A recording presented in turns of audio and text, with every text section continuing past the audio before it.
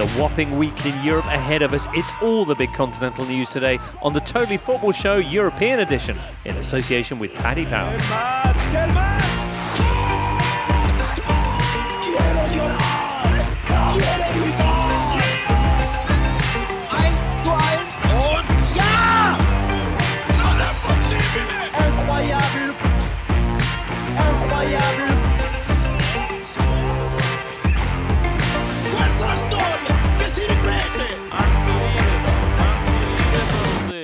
Hello, friends. Here today on the Totally Football Show Euro Edition, we have James Horncastle. Hello. Julien Laurent. Bonjour. Raphael Honigstein. Hi. And also Alvaro Romeo. Hola. Hello to you all. Big week ahead of us. Huge stories from the weekend and then all these fixtures heading straight for us in the Champions League. Jules, there's Europa League, which I know you're pumped about. Yes. Tell us more later on. Yes, of course. Let's begin with a quick roundup of the headlines around the big four nations. Jules, what's going on in Ligue 1? The big story is Lyon. The crisis in Lyon is 7 games without a win now, and they lost at the weekend against Nantes, and things are getting really bad for Juninho and Silvinho. Wow, Mbappe's back, and PSG had another 1-0 win with Neymar scoring. Yeah. We also solved the mystery of Dolberg's watch. We'll get onto that later on. In due time. In due time. Oh. Nice. In Germany, Rafa, Bayern Munich are back on top thanks to a rabbi. Rabbi Motondo. A Rabbi, I think is his pronunciation. Okay. Yeah, he scored his first goal for Schalke to beat Leipzig 3-1 in Leipzig, which allowed Bayern the pleasure to take the table. Top of the table for the first time this season, James. Right, with Coutinho particularly on form. He was fantastic. Okay, they are going to be taking on Spurs on Tuesday night. Bayern Munich will, of course, be looking at that game very, very shortly. In Spain, Alvaro, we were getting excited about the rather unusual makeup of the top 6, but normal service been a bit resumed there in La Liga? Yes, I think Granada will be the only mistake, the only bug in Matrix, to put it some sort of way. They are second, but what is remarkable is that only 2 points separate the first and the 6th in the La Liga table, so all the traffic is pretty congested up there. And only 3 points between the 1st and 7th, and let's go all the way down to 7th, because that's where Athletic Bilbao are. They were on top a week ago. They were on top, yeah. They drew against Leganés midweek, and then they lost against Valencia at home with a very controversial goal from Cherisev. And also the big news in La Liga is the fact that Messi came back and then went out injured again. And when is he going to be back this time? Possibly for the Champions League contest against Inter. Really, this week? Even though it doesn't seem plausible to think that he's going to start, but he might be in the squad. But let's say that it's a 50% chance that he's there. Right. Inter, who just won their 6th game of 6 in Serie A, with Alexis Sanchez making his first start, and it was a fairly busy performance from him. Pretty eventful. Scores. Thought he scored another one. Came off his back. Ended up being assigned to Sensi. Got sent off for diving. But yeah, this is the headline of the weekend. Alexis is back. Balotelli is back. Milan are not back. Not back. Worst start since 1938. 4 defeats from 6. Pressure on Marco Giampaolo. And we saw some great goals in Serie A this weekend, particularly the art of the dribble from Frank Ribéry, from Alejandro Gomez. And Rafael Leao. We'll get to that. Fabulous match that was, the win for Fiorentina at San Siro. Giampaolo, now one of 3 Serie A coaches who could get fired next weekend, yes. We read. Gattuso's lurking in the background for all of these jobs. All right, well, more on all of that later on. We're going to begin, though, with the Champions League. You're listening to the Totally Football Show in association with Paddy Power. Roberts is going to get to Kraus. Models, chip through, Falco! And it's gone in off the post! Mark Falco has done it. 4 minutes to go, and Mark Falco has given Tottenham the lead overall. Well, there you go then, 7th of December 1983.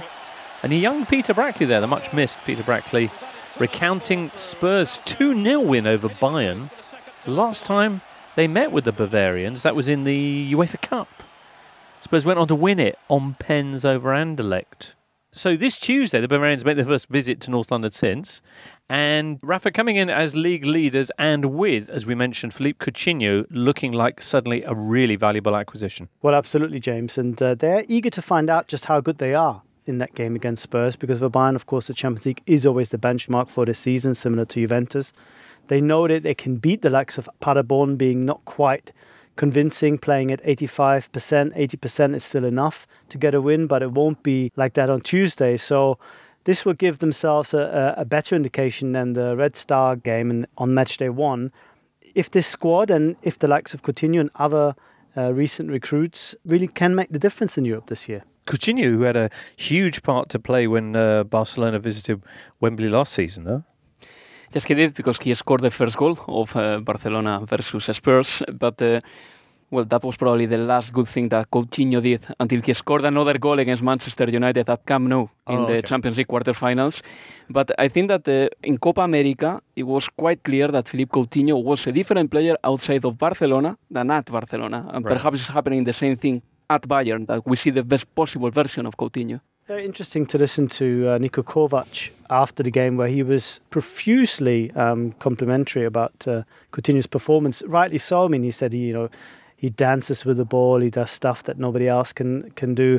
Certainly the assist for Serge Gnabry's goal was absolutely sublime. But sort of the bigger picture is that Bayern believe that Coutinho is a player, like Alvaro said, that has been sort of underperforming. And if they can coax that kind of real Coutinho out of him once more, then they would have a lot of joy. And the good news is, in many ways, is that for either side, there's not much to lose, because it is a loan deal with an option to buy. So if it works out, both are happy. If it doesn't, there is not much lost. Of course, Bayern would be, losers in the sense that they spend money on him on the loan and on his wages and don't get the improvement that they need up front. But I think the upside is considerably bigger for both of these guys. And I compare it, James, to sort of a no strings attached romance where you don't really know where it's going, but you just enjoy the fact that right now it seems like a good fit for both parties. That's a really nice analogy, Rafa. Thank you. So, inspiring. Also scoring a lot at the moment is Robert Lewandowski, of course. He was on the score sheet against bottom of the table Paderborn. That's his 10th goal in 6 matches. When Bayern, what was it, 3-0 against Red Star in the opening game? When they turn up at the Tottenham Hotspur Stadium, what do you think, Jules? Do you worry for Spurs? I think if Coutinho and Lewandowski are in the form that they were at the weekend and since the start of the season in the league, I think, Spurs have to worry, although Lewandowski missed a huge sitter in the game on Saturday. Incredible for a player like him. It was crazy, but I think it's going to be a great game. I do think that Pochettino is a better manager than Kovac, and I do wonder if tactically Pochettino can win that battle with Kovac, and then I think he will level up a bit the game between the two teams. But I think, other than that, on paper, I think this Bayern Munich team is better equipped to win that game. Bayern played some stuff and some sort of combination football and attacking moves that we hadn't seen for a long time. Oh, in what sense? Just the fluidity and the movement and the structure that somebody like Coutinho brings, simply because he plays the ball and then goes into a position where it can immediately come back. Now, suddenly you have like a triangle and you have movement, which has not always been the case at this Bayern team, certainly since Pep has left, of course. So it was very encouraging. At the same time, Bayern were very, very sloppy at the back and really found it difficult to see out the game, to manage the game. David Alaba was a huge miss. He should be back, hopefully from Bayern's point of view, on the left. But this is not a complete Bayern side. This is a Bayern side that has shifted in terms of the gravity of their game, which is now further up the front, which is a natural consequence of having Coutinho being so dominant in number 10. But they're lacking a little bit at the back at the moment. Is Kovac showing signs of improving as a manager in year 2 at Bayern? Have the coaches that have been imposed on his staff helped? Hansi Flick. Well, I mean, the bad thing for Kovac is that whatever improvement we'll see, people will always be tempted to put it down to his new assistant coach, Hansi Flick, who has come in with a task, with a brief to work on the details, to work on dead ball situations, to work on attacking play. And so far it works. But I think what we can say is that Kovac has listened to some of the complaints from the players. I think there is more emphasis now on playing football. Having said that, when I watched a little bit of the training on Wednesday, the emphasis, at least in the first part that I saw, was very much on pressing. So they were doing a lot of shape work without the ball effectively. So I don't know how much he has really changed. But one thing is for sure, he cannot afford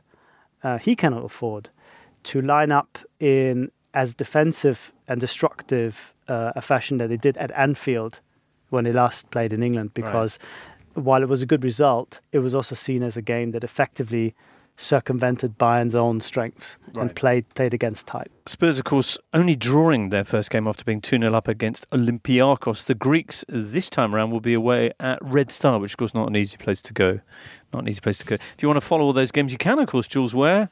On the Gold Show on BT Sport. Yes, Tuesday and Wednesday. Jules? I will be with you on the Wednesday, but I'll be at Spurs Bayern Munich on Tuesday. Right. All right. Well, you'll enjoy that. In Group C, another game you'll miss, Man City taking on the team that's actually ahead of them in their group, Dinamo Zagreb. Dinamo topping that group currently after they whomped Atalanta 4-0. How impressed were you with Dinamo? And could they give Man City any problems, this Man City team that's had a wobble at the weekend against Everton in places and certainly did against Norwich? James, what do you think? I think they were one of the surprises of matchday one in the Champions League. Not necessarily because they beat Atalanta 4-0, but they were 3-0 up at half-time. They completely took Atalanta by surprise, and I think their coach showed that he can game plan for specific games. He's not one of those managers who basically says, this is our style, I'm going to stick to it, I'm not going to change. He adapted, and Atalanta were unable to and didn't really have an answer, which was surprising because they're a team that is able to always react, come back, and they weren't able to in this game. So I think it will be a bigger test than many expected when the draw was made, but I think it should still be one that City are very much comfortable in despite some of the problems that they've had. It would be good to see Dani Olmo, who's such a special player, against, Atalanta were great, but against a tougher opposition, and see how he does. Atalanta were great. As in, no, they're a great team. I was about to say Dani Olmo against a real team, but then I thought of James, and then I'm going to get some grief and everything. Jules doesn't judge a team on one performance. No, exactly. When was the last time an outfit was hyped to this point and it just delivered so little? Hyped by James Horncastle or in general? Hey. Was it maybe... You wait till we get round to Atlanta's next game. The hype is going to start all over again. I wish we could play again the week before the Champions League. Yeah, I think Atalanta. The hype is justified. I still think the hype is justified. I think they will get through this group. I'm still behind it. Hang on. I will take you all out for dinner. All right. If they get through. Okay, and he's including you. If they don't get through, I think they're the Champions League equivalent of British Sea Power. Are you suggesting that the band failed to deliver on their... Really? Okay, interesting. Atalanta so if they're are going to be going through. Sorry, Jules. You're all inviting us for dinner or lunch. No, right? we're not all. He is inviting all of us. Yeah. That's what I said. Oh, you're all invited. If you as well, listener. If you can make it, Jules.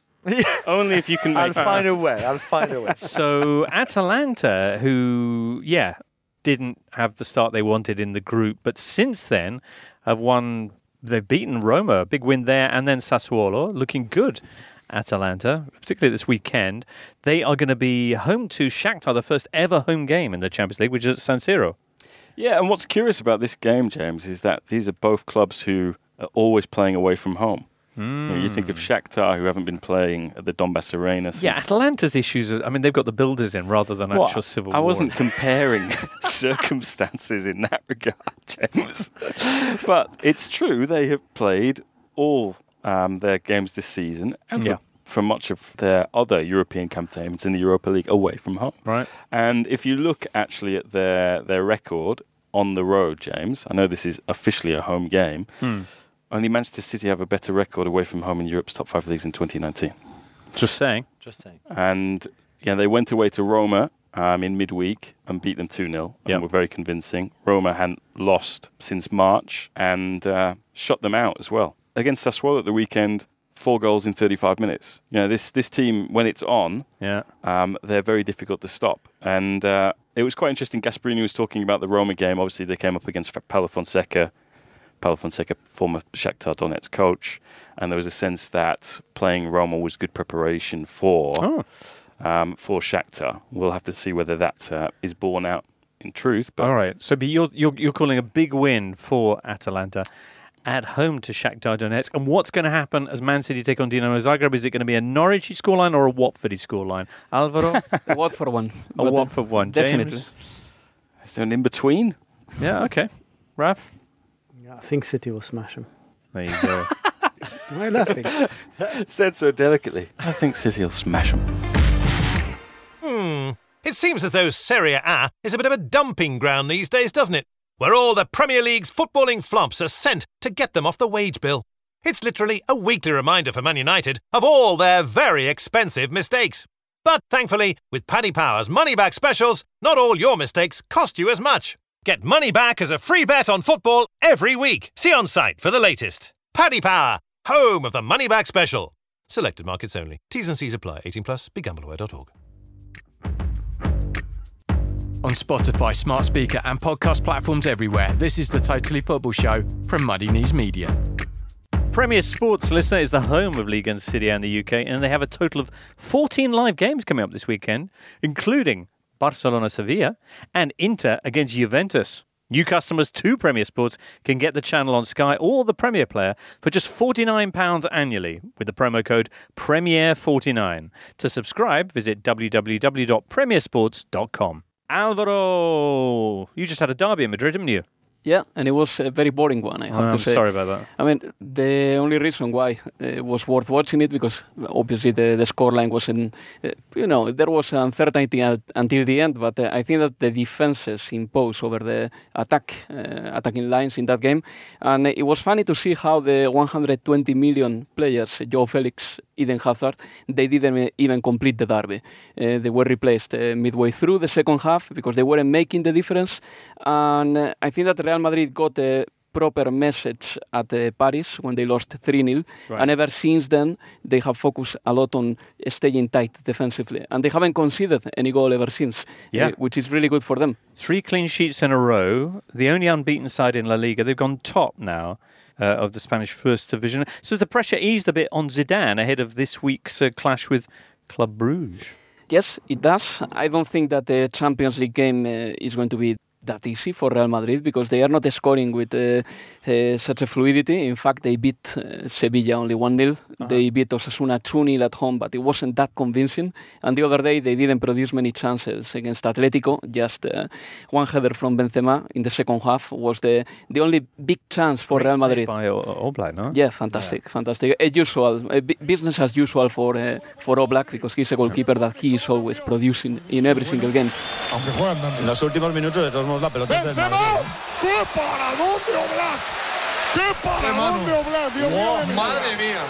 Back to the game against Bruges. I mean, there is a lot of pressure for Real Madrid because they have to get the 3 points as soon as possible at home.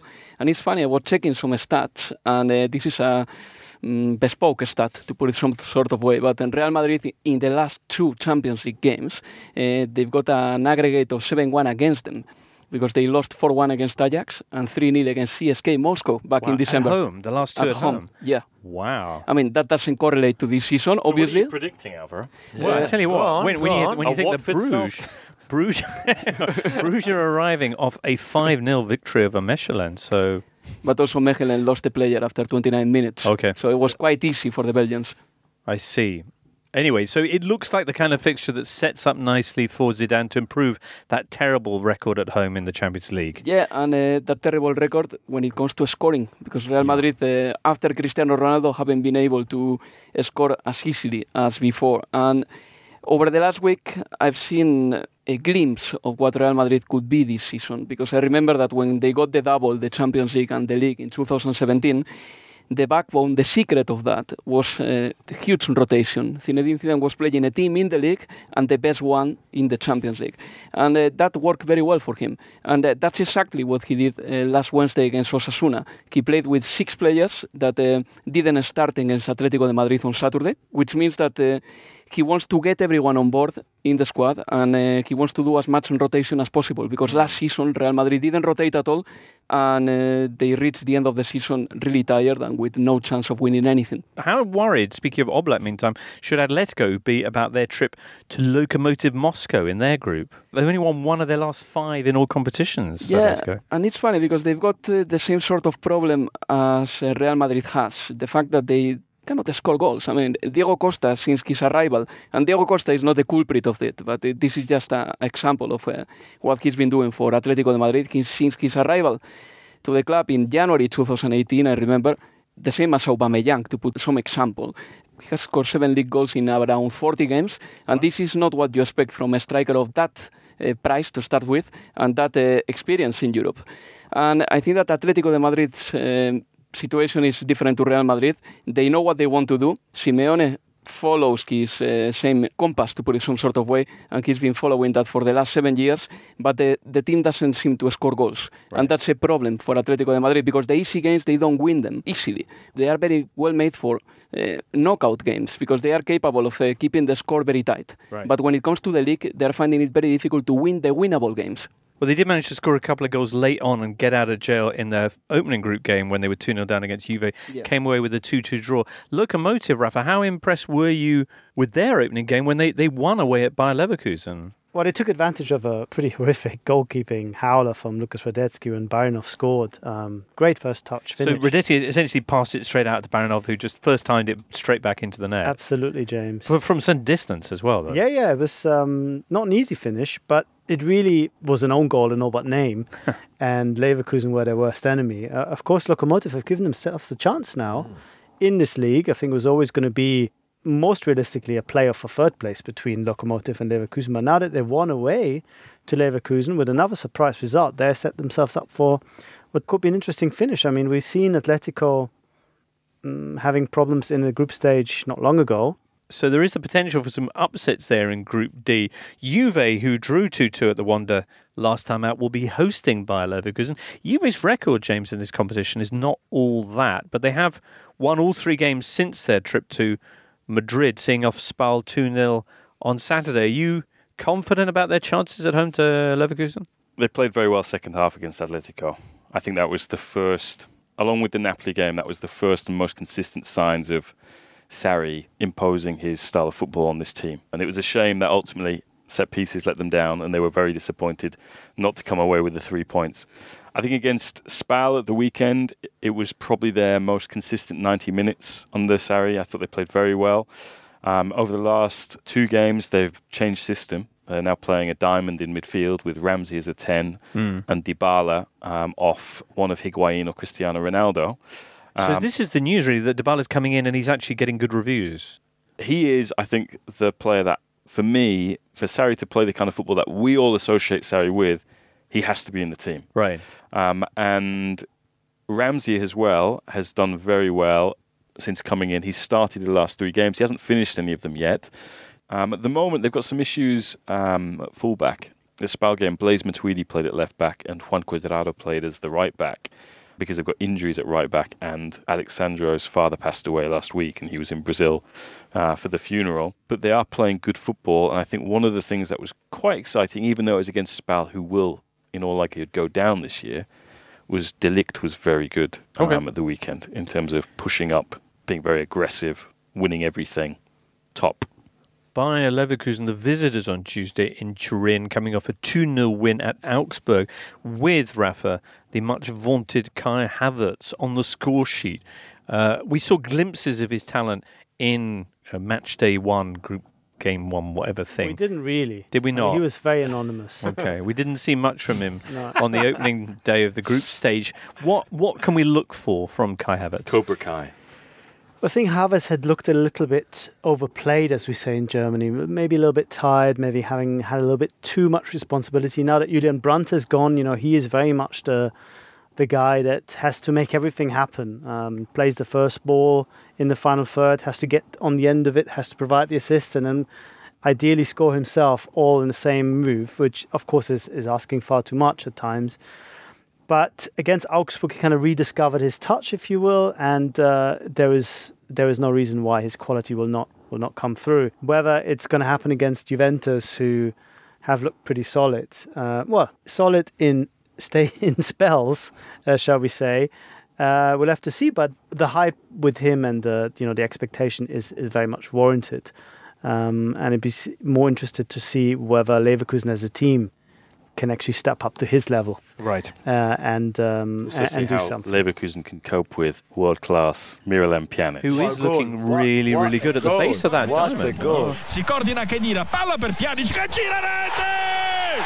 Un gol strepitoso da parte di Miralem Miralem Pjanic. Back-to-back games scored from outside the area, running the show. Believe. Hashtag. Right. So, Juve have a huge game coming up at the weekend. We mentioned it before. Inter. That's the team that's 2 points ahead of them in the Serie A standings. Of course, Inter have got a big game themselves midweek. Barcelona. We'll be on to that in a second or two. But there's one game still from Tuesday that we haven't touched on yet, Jules. Oh, my word. Paris Saint-Germain, 3-0 victors over Real Madrid on the opening day. They're going to be in Istanbul against Galatasaray. Sounds like quite a test, Jules. Yes, it should be, although Galatasaray, who only drew in their derby at the weekend, 0-0 as well, which was quite a poor performance from them. And PSG will go there without Neymar, who's still suspended. That's his last game of suspension. And he's been so good in the last few weeks in the league, especially again this weekend at Bordeaux. But at least Kylian Mbappe is back. He played half an hour and really was incredible for that half hour. He could have scored a hat-trick easily in that game. Does that worry you that he could have scored a hat-trick and he got no goals? No, because there's a couple of one where I think he was a bit complacent. There's one he should have crossed the ball to Neymar again after giving him already the goal that he scored. That he didn't. He hadn't played for 5 weeks. So I think he was just a bit normal. But that relationship between Neymar and Mbappe, not that we will see that on Tuesday, but will be PSG's stronger asset again this season, I think. Brilliant. 1-0 against Bordeaux. Alvaro, you were saying that Neymar's form is all the more remarkable given what he was up to just ahead of the game against Bordeaux. Yeah, because on Thursday evening he was in Barcelona and he partied until 6 a.m. according to reports. In fact, there is a picture of Neymar partying with Artur Melo, the Barcelona midfielder as well. Why is Neymar in Barcelona? Yes. Because his lawyers and Barcelona lawyers were going to meet on Friday to discuss about the contract extension bonus that Neymar claims that he should be having. They didn't reach an agreement on Friday, both entourages, and they will go to court very soon just to decide on this. Nice. Kind of story I love. Galatasaray have a fascinating squad, Jules. I know their results haven't been good. 3 straight draws. Only 2 wins in 6, is it? They're down in 6th place in the Super League. But they have got the likes of Seri, you remember him out of Fulham, Lemina, Andone, who lit up the Premier League with Brighton. Nzonzi. And Falcao as well. And former Monaco man, Radamel Falcao. He scored against PSG for Monaco in his first season before he got that really bad injury. And that's the only goal he's ever scored against them. Yes, it was a lovely goal, and I think it's taking them a bit of time to gel all together. Right, under the management of Fatih Terim, who's in his 4th spell with the club. Yeah, indeed. Nice. Okay, up next, Wednesday's fixtures. You're listening to the Totally Football Show in association with Paddy Power. Group F, and perhaps the game of the week. Not Slavia Praha against Borussia Dortmund, although that might be nice. But the other one in that group, which is Barcelona-Inter. Oof. Exactly. Alvaro, 1 or 2 problems for the Catalans, as you mentioned at the start, as they head into this latest visit from the Nerazzurri, who, to be fair, never win at the Camp Nou and never score goals at the Camp Nou. But they're going to be taking on a Barcelona team this time that are having real problems and have just lost Messi again. Yeah, and let's see, because Dembele, Alba and Messi are doubtful for the game, and I doubt that they are going to start against Inter Milan. This game reminds me straight away of the Eyjafjallajökull volcano. The Icelandic volcano. The Icelandic volcano, which basically prompted that Barcelona had to travel to Milan in 2010 by bus to play the Champions League semi-final. Right. Can Messi's absence be similarly? Can it be the volcanic dust which stops their plane taking off, metaphorically, on Wednesday, do you think? In every possible way, because if he plays, he's clearly not ready. And against Villarreal, despite having given 1 assist to Griezmann in the first goal of Barcelona, Messi didn't look fit at all. They did manage to beat Getafe this weekend without him, and a match which featured an assist for Ter Stegen, the goalkeeper. Yeah, and it's a goal that it would have been impossible scored by Getafe, because Getafe goalkeeper is the kind of a very conservative way goalkeeper. Right. He never comes off the goal line, and Marc-André Ter Stegen is just the opposite. I mean, it's not only that he gave an assist in that action, but also that he came off his own box just to test the ball first, control it, and then give the pass to Luis Suarez. Okay, Ter Stegen, key then at the weekend, could well be key this time around. He certainly was important in the opening game when he saved that penalty from Marco Reus, no? Well, not just that. He was absolutely unbelievable in that game. He was the difference, or he was the reason why Dortmund failed to score. It was absolutely outstanding. And his performance was one of the reasons why this whole Neuer Ter Stegen debate started to rear its head. Even before that, he had, as you recall, spoken a little bit publicly about his disappointment at not having played for Germany.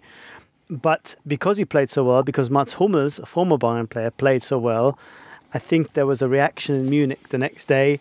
And the quote said you would have seen from Uli Hoeneß relate back to that game. They were just held back by a week and only came out a little bit later when he's threatened to not to release Bayern players in case Manuel Neuer was going to be dropped by Joachim Löw. Now, I have to tell you... So he said that we won't allow Bayern Munich players to go to the national team if they don't have Manuel Neuer as the goalkeeper and have Ter Stegen instead. Correct. That's extraordinary. Right? It is extraordinary, and it's also a totally empty threat, because not only would it go against FIFA regulations, but also, of course, against the wishes of his players who don't want to get involved in this kind of thing. And even it damages the credibility and position of Neuer, because what is the reason for playing him? Is it because Löw is too afraid to lose all the other Bayern players, or is he playing because Löw considers him the best player? So it was completely unnecessary, silly. And Uli Hoeneß, when the second part of that story came out last Wednesday, wrote back very, very quickly saying, well, I said these things in the heat of the moment and I probably wouldn't say them again. Right. Well, that's nice then. Is this like the last whip in Uli Hoeneß's tail, in that he's on his way out? He's gone, you know. I don't think we will have heard the last of him, but you're right in the sense that his presidency is coming to an end in November. And he seems like a guy who wants to go out with a big bang and almost feels the need to make these big statements and, call up the Ukrainian president. Oh, no, sorry. Inter, we mentioned at the start the fact that they were coming off for 6 straight wins in Serie A. We talked about Atalanta. When was the last time you saw a team this hyped being this disappointing? I would say probably Nerazzurri in their opening group game, though, because in Champions League, their Serie A form just evaporated. Do you think that with the extra time with Conte since that they're over whatever it was that caused them to be so bad, and they only just escaped with a draw against Slavia Prague? Or do you think they're still going to struggle the way that Conte has so many times in the past? I'm curious about this game, James, because if you look at the 7 games that Inter have played so far, the only one that has been disappointing has been the Champions League one against Slavia Prague. I wonder if that says something about their priorities. Certainly in a week when they're going to be playing Juventus, which is not just significant in terms of their title ambitions, it's personally significant for Antonio Conte as well. Right. Now, I'm not saying that Champions League comes after their Serie A Scudetto ambitions. I think players at this level, coaches at this level, want to be competitive in every single competition. But I do think the Juventus game will be on Inter's minds. I think it will be on Conte's mind. And so it wouldn't surprise me if they were to go very hard for 45 minutes to an hour and then see what the state of the game is like at that stage. Just because I just have a feeling that Serie A is everything to this club. Knocking Juventus off their perch is everything to this club. It's everything to Italian football at the moment after 8 years of Juventus domination. And yeah, you mentioned those 6 wins in a row. Best performance, I think, of the season at the weekend, particularly the first 45 minutes against Sampdoria until Alexis got sent off as the second half began. And I think not only did they put in a great performance first 45 minutes where they played their best football, but from a mental point of view, second half down to 10, concede after 8 minutes of going down to 10. And you think, as Conte said afterwards, going down to 10 men and then conceding, and it's 2-1. The old Inter, the crazy Inter, might have lost that game. And he said, I think it was that situation could have killed an elephant. But this elephant was not for dying. And it came back. And they scored, 5 minutes after Samp got one back, 3-1, killed the game. And even when it was 10v11, Lukaku should have scored when he came on in the 85th minute. So very impressive from Inter. They seem to be getting better and better in the league. Score a goal in Barcelona, do you think? Well, I think Alexis might well start again in this game. Okay, against his former club. Because he will be suspended against Juventus. Right. And to be honest, Alexis played well in that first half. Certainly better than, I think, anything we've seen from him since he left Arsenal. It wasn't just the goal that he scored and deflecting Sensi's shot in with his back. He was involved in a lot of very good stuff from them. Be it setting up chances for his teammates, regaining the ball high up the pitch. Lautaro Martinez, for example, should have scored when he won the ball back in Sam's penalty area and basically put it on a silver platter for him. Candereva's goal that was disallowed, that was set up by Alexis. Wouldn't surprise me, as long as Conte can forgive him for almost compromising this perfect run, if we see Alexis again in this game. Yeah, Alexis Sanchez left Barcelona in 2014, and I think that he was a little bit unlucky that he got to Barcelona when the Guardiola project was probably fading away a little bit, and then he was part of Barcelona during some years in which things went from bad to worse. And one of the main disappointments and the biggest sadness of Barcelona around that time was the fact that Tito Vilanova passed away. And Tito Vilanova was using Alexis Sanchez superfluously. Then Tata Martino came to Barcelona, and Alexis was never well coached, and he never understood how he got to play with Messi, or if he got to play for Messi, with Messi, or for himself. I think he got this doubt in himself about what should I do. And when he came to Arsenal, he started flourishing because he felt like now I'm playing for myself and for the teammates, not for this specific player. So it's a real shame that didn't work for him. Sounds like a big trip back then to the Camp Nou on Wednesday. Also in that group, Dortmund travelling to Slavia Prague. Dortmund not in the best of form. Another draw this weekend, Rafa, and this Slavia Prague outfit, as we saw in the Europa League last year, spiky customers. Yeah, they play a really good pressing game.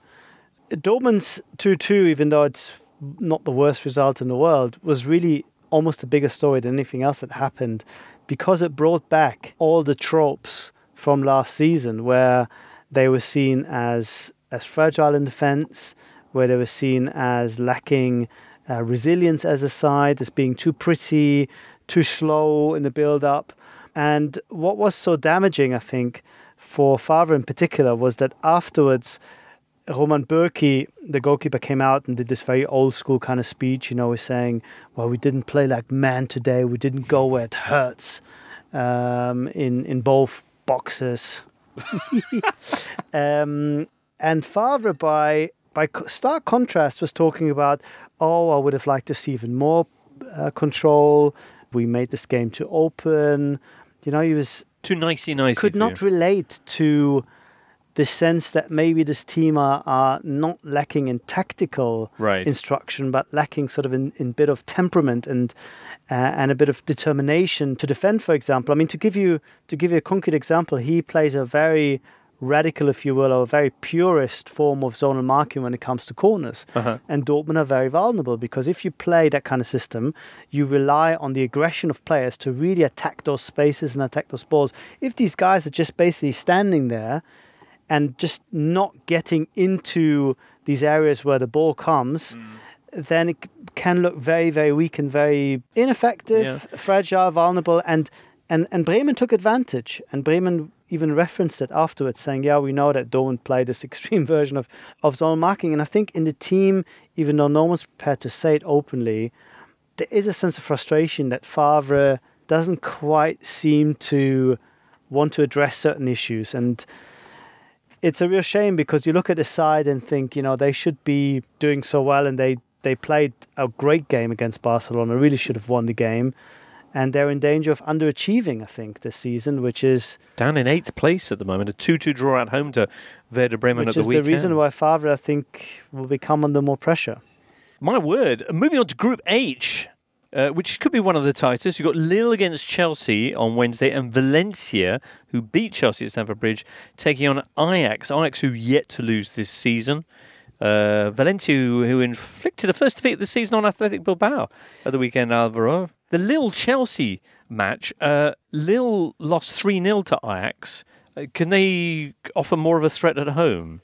I didn't think they played badly against Ajax. It was just that Ajax were super efficient and super good as they are at home, especially in the Champions League. But Lille had a few opportunities on the counter in that game to score. I thought Victor Osimhen, the Nigerian striker, who's very young and very, very good, who won't be in France for long, looked sharp and created some problem. He could have had a penalty very early on at 0-0, for example, that the referee, I thought, bottled up a bit and didn't give.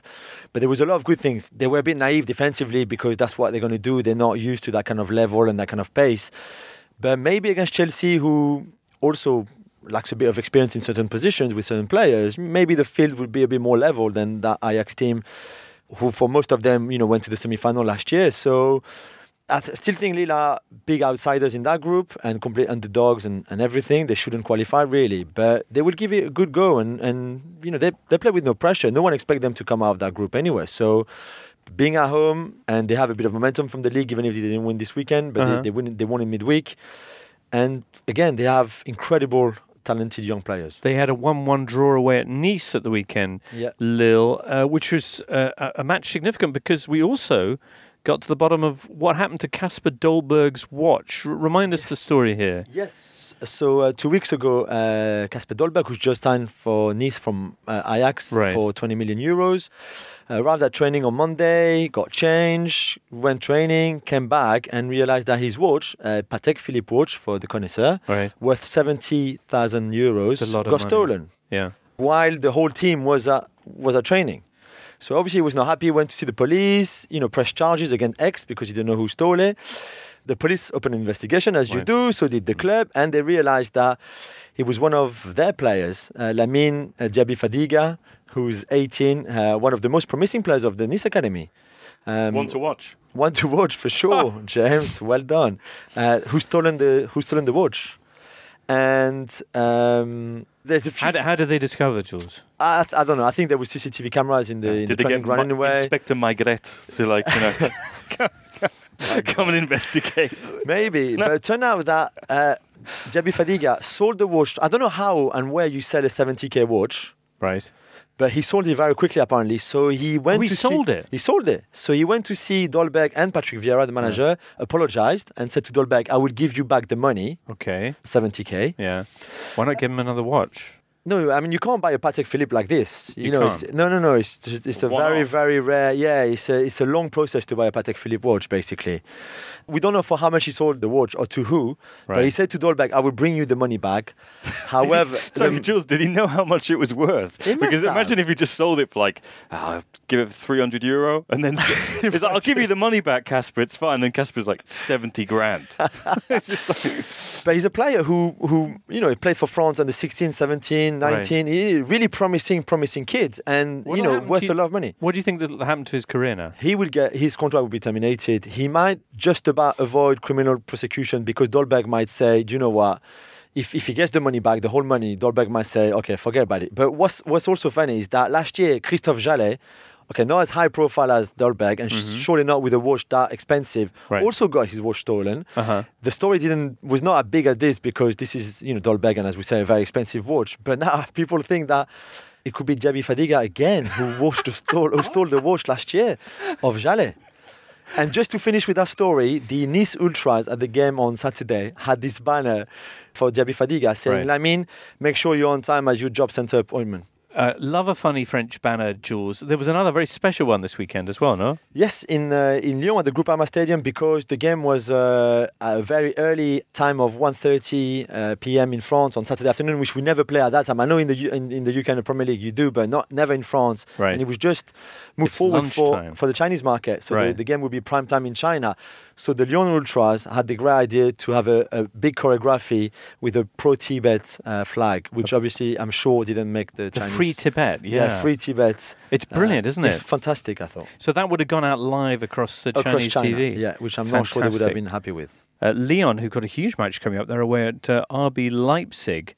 That's in Group G on Wednesday. Lyon, actually, Unar Palbalders asking what's going on with the club. Only 2 wins in their last 9.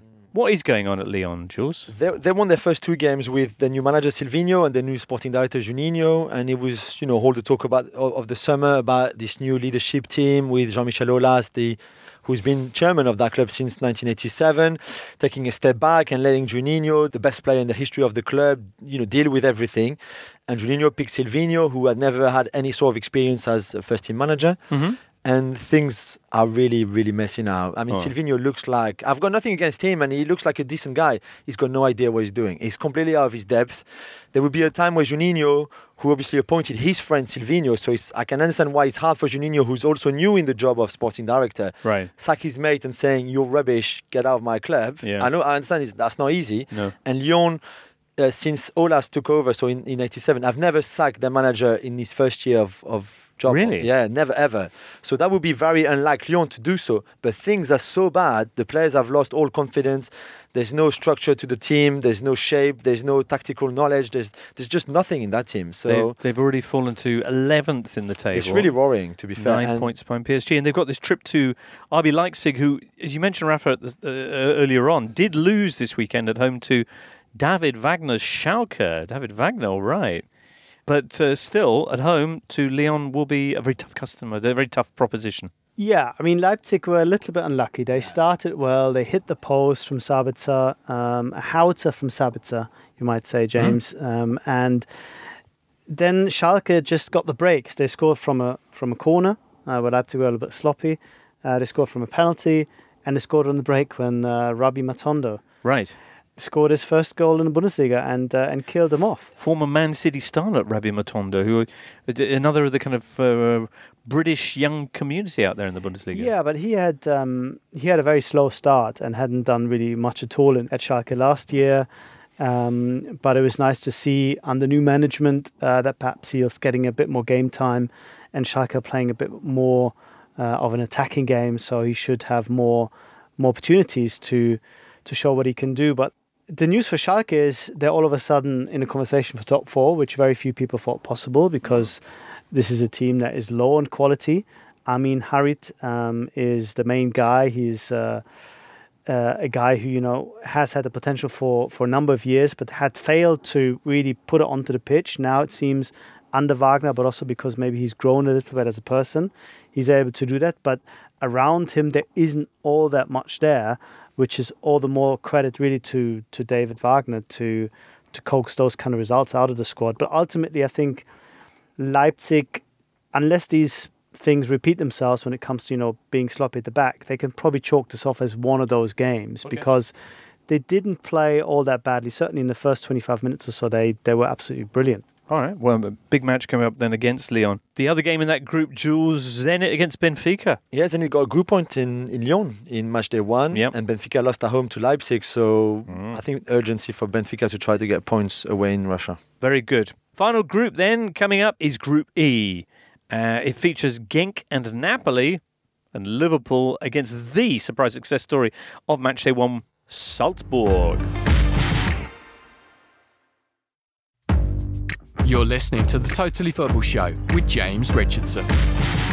So then, Genk hosting Napoli, James, and the remarkable Red Bull Salzburg travelling to Anfield. Now, you saw their 6-2 win against Genk on match day 1. What are their prospects away at Liverpool? Well, they're a side that are very confident, I think, relishing the fact of being in the Champions League group stages after trying so hard to get here for so long. And I think they were excellent against Genk, but Genk really played into their hands. They were really naive, I felt. I think it was after a couple of the goals came from Genk corner kicks or Genk set pieces where they were looking to get people forward and score themselves, and ended up getting caught on the counter-attack.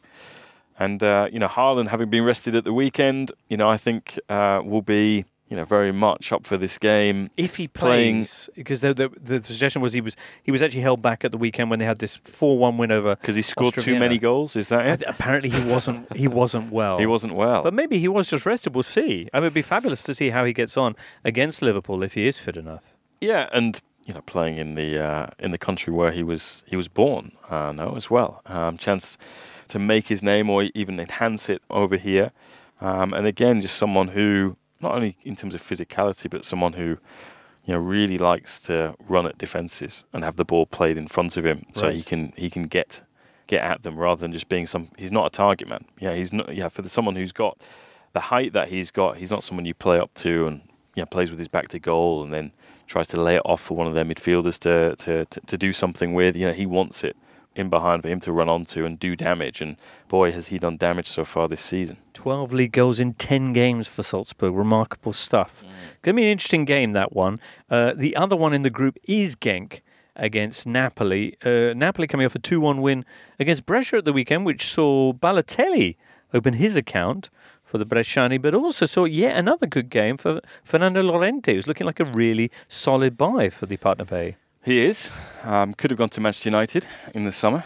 United now looking for a striker, and I think more fool them, because ultimately I think they looked at Llorente and thought in terms of perception and optics he was beneath them, and instead he's scoring in the Champions League, scoring in the league, did damage against United's biggest rivals in the Champions League, Liverpool, and gives Napoli an option that they don't have. And it's not just his goals, it's his link play as well. He's immediately hit the ground running. He's obviously kept himself in very good condition over the course of the summer.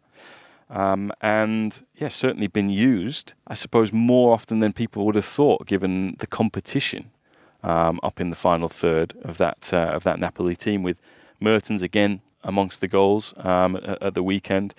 Genk, this will be a game that will be close to the heart of Kalidou Koulibaly. Going back there, that's where he first emerged. Koulibaly sat out the game at the weekend against Brescia, and Napoli lost both of their centre-backs in that game, Manolas and Maksimovic. Maksimovic stretched it off.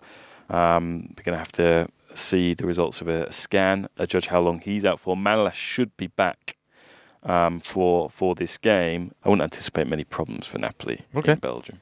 Although, Jules, name one potential threat to Carlo Ancelotti's side. Yanis Hadji. Did you see what he did at the weekend? He scored 2 penalties, which many players do, but he scored one with his right foot, one with his left foot. Nice. Which even the most two-footed players like Santi Cazorla, like Ousmane Dembele have never done. It's just incredible. His dad never did it. No. Maybe. But his dad was never two-footed though. Right. His dad was purely left-footed. He has 2 feet, as in he's good with right and left. Yes. The shame for him though is that the game was abandoned in the 88th minute in Sint-Truiden because of fans' disturbances. Oh. First, he was stopped for 15 minutes when the Sint-Truiden fans went mental when Genk were 3-0 up at half-time.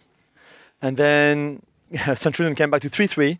And then the Genk fans went mental because their team, went back from 3-0 to 3-3. So the game was stopped in the 88th minute. I'm not really sure what's going to happen there. They might have to replay it or something. So the 2 penalties from each feet might not count. One extraordinary business.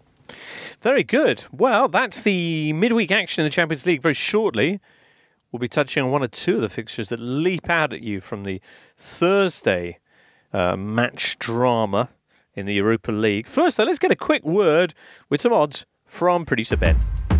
Thank you very much, Jimbo. Lee Price from Paddy Power is on the line. And Lee, let's talk about the big weekend coming up in Europe. The top 2 in Italy, France and Spain all face each other. First up on Saturday, it's Real Madrid versus Tony Adams' old club Granada. What are the odds on Real's first league defeat of the season? Well, pardon my ignorance, but I thought it was crisis time at Real Madrid for Zidane. Then I noticed that ZZ was top. Funny old world. I'm obviously hoping they keep their mucky paws off the new Paddy Power Games ambassador Jose Mourinho, and the odds suggest that this should be a comfortable one for Real. It's 1-4 they win, 6-4 they win to 0. But this is, as you mentioned, a top-of-the-table clash, of course. Let's mention that as much as possible, because it won't be for long. And Granada are 8-1 to win this one, silence the Bernabeu. Shouldn't take much. It's 9-2 they get a draw. Also on Saturday, it's PSG versus surprise package Angers, and PSG lost at home just over a week ago. Is it going to happen again? Yeah, as much as I love listening to Jules, I do hope so. But our odds makers are pretty categoric that it won't happen. PSG are 1-6 to win this, but again, Angers are flying high, and they have outscored the reigning champions this season so far. But they're still 11-1 to win this, and the draw is 11-2. If you do seriously fancy the upset here, then I think the double chance market is the way to go. That means you can bet on 2 outcomes, i.e. Angers not to lose to PSG, and the odds for that is 10-3. And finally to Italy, Sunday night, the Derby d'Italia. Inter versus Juve. Are Antonio Conte's Inter the real deal? Yeah, Antonio Conte has the Midas touch, doesn't he? Not only has he got Alexis Sanchez scoring again, he's also masterminded the Chilean getting sent off so he doesn't have to play him in the biggest game of the season. Genius! And we do make into the favourites here, albeit very, very, very slight favourites. They're 8-5 to win this, while Juve are 17-10, which is effectively 8.5 to 1. The draw is 2-1. The special that's caught my eye here, mainly because I love to buy into narrative, is Inter to come from behind and win, a lengthy 13-1. You can find out those odds and more at paddypower.com or the Paddy Power app. Prices are accurate. At the time of recording, it's over 18s only. Terms and conditions apply. And when the fun stops, stop. Jules is itching to tell us about what to look out for Thursday night in terms of Europa League action. Go on, Jules. I know you can't wait. Tell us, what fixtures... is it Dudelange Karabag, the incredible Luxembourg success story that is Dudelange? First Luxembourg team ever to win in a European competition when they beat Apoel Nicosia in a crazy game 2 weeks ago. I think there's a very good Lazio Stade Rennais, for example, and who drew with Celtic 1-1 in the first game. Lazio got beaten at Cluj, so it's a huge game, I think, for the Laziale. Arsenal Standard de Liège, I think, is a good one as well. We've got Feyenoord against Porto. Besiktas Wolverhampton, which could be good as well. Yeah. Eagles against Wolves. In Turkey. And of course, with Loris Karius, the Besiktas keeper. Yeah. So, yeah. And LZ Alkmaar with all their youth and potential against Manchester United. Manchester United. In the Netherlands as well. All right, let's finish off with some questions. Swales Out asks, given the decline in quality or issues at so many of the elite sides in Europe, who do the panel see doing an Ajax or Spurs in the Champions League this season, gate-crashing the latter stages? So what, just getting out the groups? Well, as a surprise, basically. Semi-final, kind of. Final. I mean, that'd be progress for City, right? Plucky City. Yeah, that's true. Atletico Madrid. Yeah. Okay, but is there a genuine team that you think actually these people are going to surprise? Jules, what do you make people? of Lille? Do you think Lille can maybe do... No? No, it's too early. Too early. I would see Leipzig. Maybe Salzburg. With a bit of luck in the draw. Why not Inter? Inter, for me, is in that category. Really? Yeah, because they won the Champions League a long time ago. Yeah. But they haven't been a good Champions League side in the last 10 years. 10 years since the treble. We spoke about that in Golazzo, which will be coming back. I thought we were not... Alvaro, you misunderstood. We're talking about team that can win the Champions League, not Europa League. I think that's a humiliation. Salzburg, because but they had a good result against Genk. and how can they get out of the group? Well, they've won their first game. Yeah, but they've got a goal scorer who finds it With 19. too easy to score hat tricks against anyone and everyone. So who will they knock out? Liverpool or Napoli? Yeah, go on. Which team? Clearly, it's going to be Liverpool who've lost their first game. We're going to get very much prioritising Premier League. Are you betting another dinner? Are you betting another dinner? No. Horncastle in Liverpool snub. We'll see. But you know what? It's early days to really find a team that on the basis of one match. We'll see. Alan Doherty and Aaron McGrath both have questions about Real Sociedad. Alan Doherty says, is Martin Ødegaard any good at football, actually? Also, is he on loan or was he bought? Oh, was it that skill at the weekend? Yeah, no, midweek. Midweek was unbelievable. And Aaron McGrath says, can Real Sociedad keep up their good early season form and finish fourth? Alvaro? They can finish fourth. I think that there is a possibility as big as Valencia finishing fourth, for example. Martin Ødegaard, yes, he's very good. He's on loan by Real Madrid. And yesterday's Real Sociedad Sevilla game was one of the best in La Liga so far. Right. Ødegaard played all right. 3-2 for Sevilla. Yeah. Ødegaard played all right, but there was another, not youngster anymore, but one of those prodigies, Adnan Januzaj, who gave a tremendous, fantastic assist to Oyarzabal in one of the Real Sociedad goals. So Ødegaard is playing really well, and we shouldn't forget Adnan Januzaj, because he's pivotal to that Real Sociedad team as well. Real Sociedad is a team that is promoting youth at the minute, and they are trying to play beautiful football, not physical football. And in that context, in that environment, to put it some sort of way, Ødegaard is flourishing. And I envisage him becoming one of the best players of La Liga this season, if he is not already. He's on for 2 seasons as well. So whatever happens this season, unless Real Madrid try to bring him back, but they're sure Real Sociedad to have him next year as well. Okay, one last question, and it's a biggie for you, James Horncastle. After Sunday's Milan-Fiorentina, which saw Fiorentina, who had been on their longest winless streak since the 1930s, pick up their second win in a row. 3-1 at San Siro against Milan. 6 million P-Man says, is it all curtains for Milan manager Gianpaolo? And if so, can the Rossoneri turn their season around? Don't think it's curtains for him just yet. I think the board do not want to rush to judgment on Gianpaolo. There's only been 6 games. So they'll give him another game? They have lost 4 of them. Right. I think they saw encouraging signs in the first hour against Torino. Okay. The midweek game they lost. The midweek game, which they lost. They took the lead in that. And then Belotti happened. And he went with the same 11 in the Fiorentina game, which is the first time he's named the same team in back-to-back games, expecting them to pick up where they left off, I suppose, in that first hour against Torino. And it was a non-performance. They were woeful. And you saw the Curva Sud, the Milan Ultras, after 80 minutes, leave the stadium. And even before that, they had withdrawn all of their banners.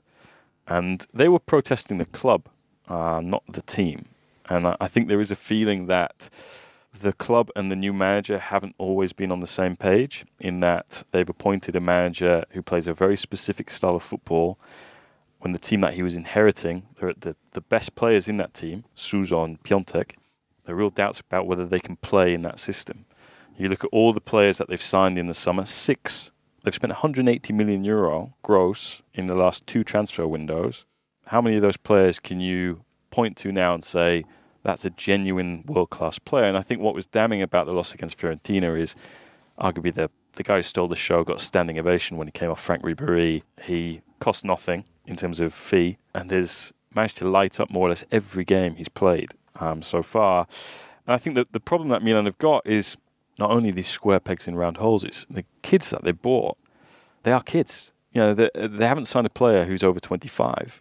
And some of them are it's their first time playing in Italy. Obviously, new manager, new culture, very specific style of play.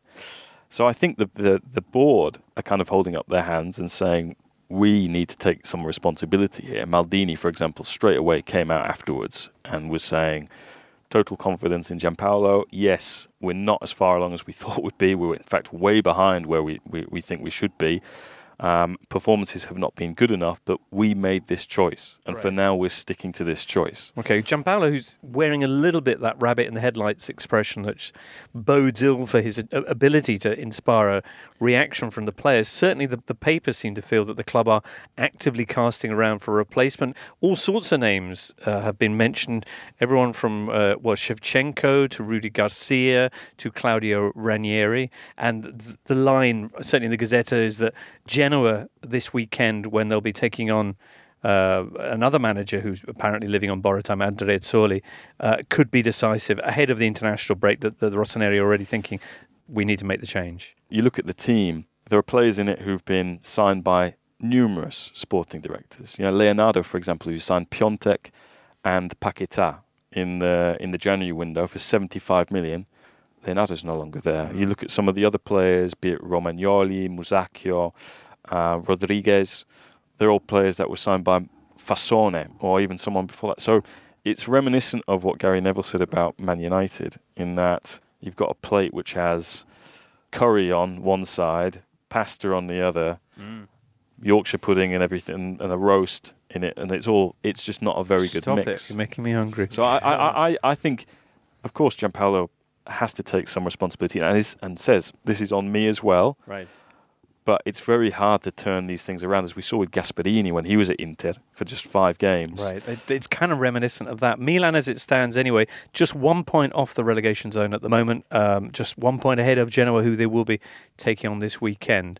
That's a story we will be following, of course, in next week's show. Thank you so much for being with us. Enjoy the Champions League this midweek, either individual matches or, if you prefer, the kind of Kellogg's variety approach of the Goal Show, available on Tuesday and Wednesday. Many thanks to Alvaro, James, Julien and Rafa for being with us. We return next Tuesday.